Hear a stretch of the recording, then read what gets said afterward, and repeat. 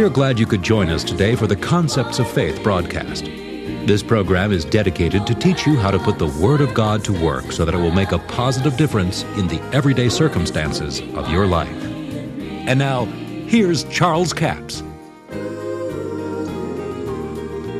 Now, what I want us to see here in this session is the fact that Jesus was in the beginning with God, and it says the same was in the beginning with God. Verse 2, we're in John chapter 1, verse 2. Then verse 3, all things were made by Him. Now, you know, it's years before I realized that Jesus was the creator of all things. I mean, He is the one that created.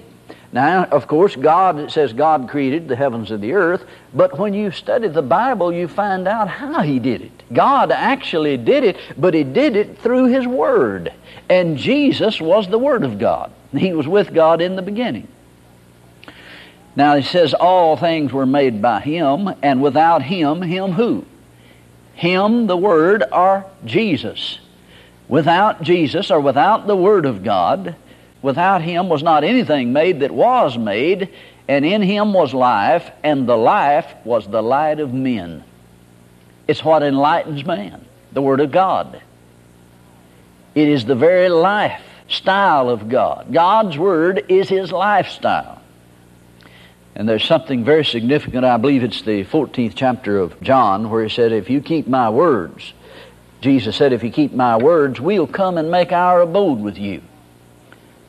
Now we see, speaking of the Father, the Son, and the Holy Ghost, so actually what He's saying is that if you keep the Word of God, it abides within you, continues in you, you create a lifestyle fit for God inside you.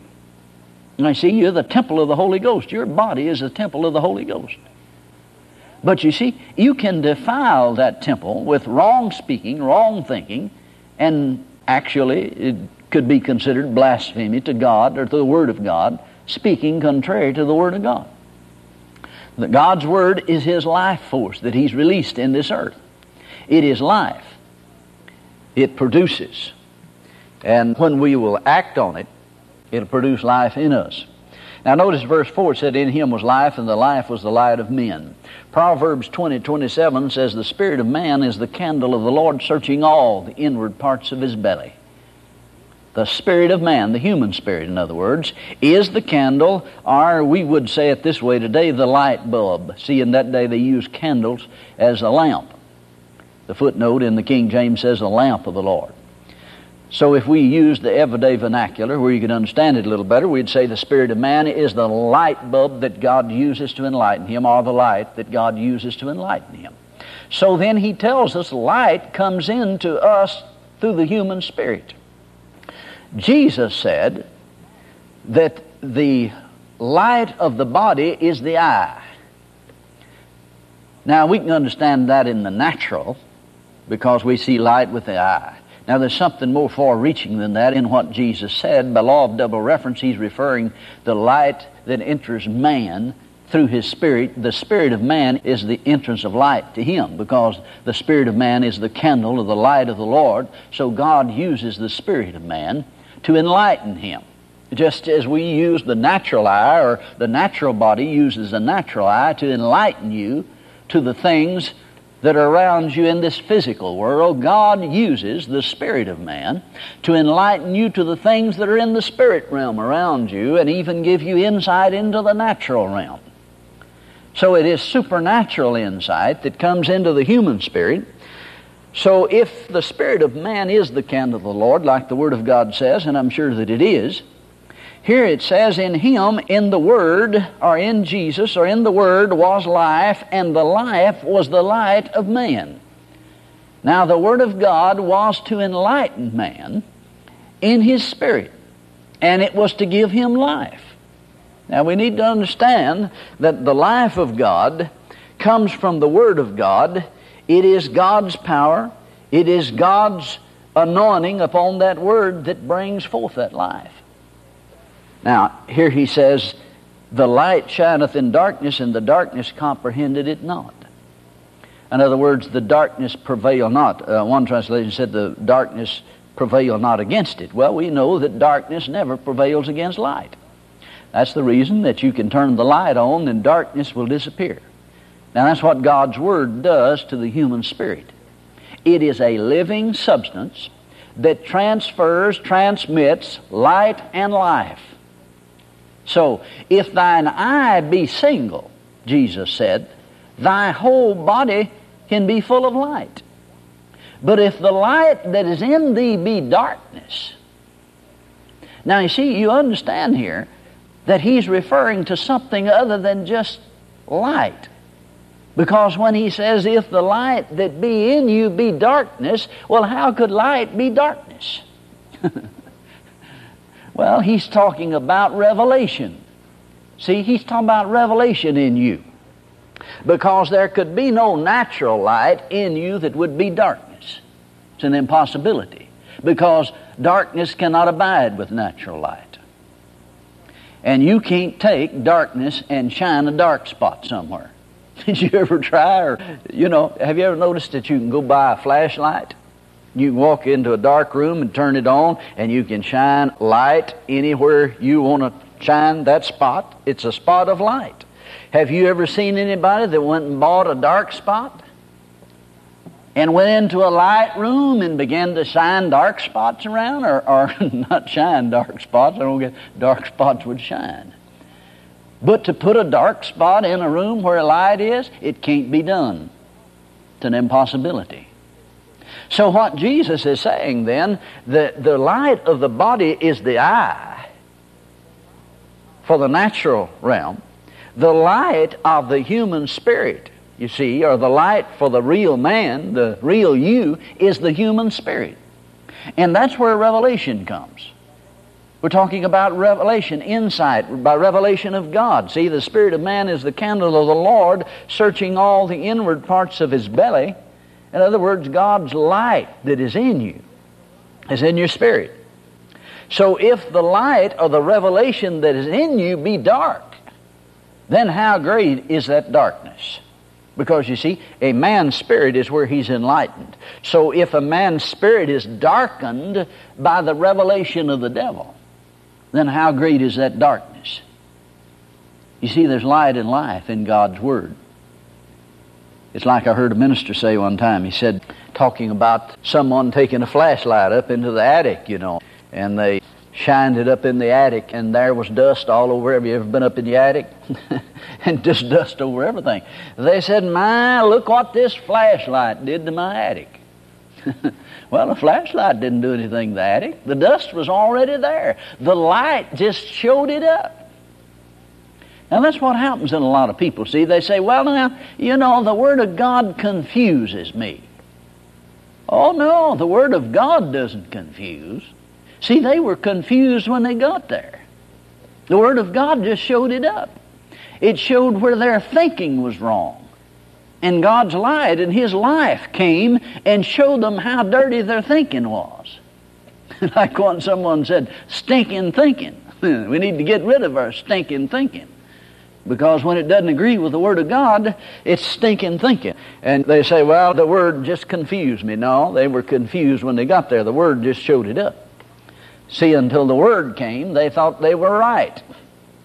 And now they got confused because they didn't know whether it's right or wrong, so they're confused, see. Well, they're most probably wrong, you see. And in fact, they are, if the Word of God changed what they were thinking. So in Him was life, and the light was the light of men. The light shineth in darkness, the darkness comprehended it not. In other words, couldn't prevail against it. There was a man sent from God whose name was John. The same came for a witness to bear witness of the light, that all men through him might believe. He was not that light, but was sent to bear witness of the light. Now see, it's very specific here. That was the true light, which lighteth every man that cometh into the world. Now here again you see that Jesus, the Word, is the light that enters the human spirit. He lighteth every man.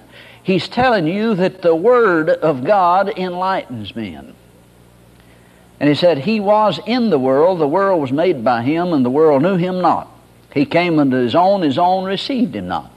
But As many as received him, to them gave he power to become the sons of God, even to them that believe on his name. As many as received the word of God. Now, see, we're talking about the life, the living substance, and the power of words. God's Word is a living substance. It has power to transform and to change. Here it says, as many as received him, the Word, to them gave he power.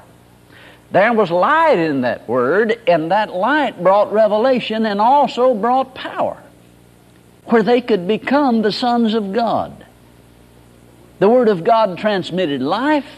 The Word of God transmitted light.